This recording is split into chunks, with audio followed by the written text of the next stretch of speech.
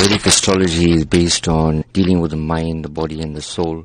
Because I'm a universal astrologer, so dealing with people would obviously be something that wouldn't be a religious matter. It would be more for universal humanitarian matter. So I believe that the soul doesn't have a religion. Astrology is more about guidance. Now, tell us a bit more about your focus on children and how you plan to share with children, maybe coping mechanisms, as well as teaching them this particular skill. Why is your focus on children this time? Being qualified in India, I've actually brought in a lot of information from that part of the world, where I found that lots of influential businessmen, they actually rely on astrology on a large level. And I believe that the youth in South Africa are our future.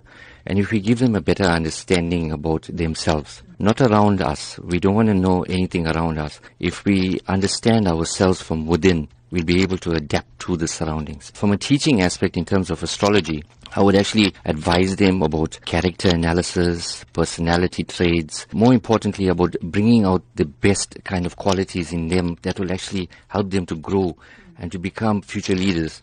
Everybody has potential to become a leader, but some of us, based on our backgrounds, our family upbringings, we haven't been given that chance. If we have somebody that can motivate them, well, I believe that they'll be able to make a huge difference in terms of progress and prosperity. What do you say to those people who are of this opinion that you are just quacks? The basic understanding about astrology is that it is, but then also the same token is being given a different name altogether because there's so many frauds out there. People are doing this to enhance others based on monetary value. There you get a guy like me that's coming along, that's pure at heart, that has compassion for people, that actually has a genuine interest in uplifting people. Now I want to take astrology into a different level. Even with my calculations, it's basically all scientific. And if you know, my kind of a background would be obviously something that is on an engineering level. So I am very adept in terms of calculations. Why have you coupled Vedic astrology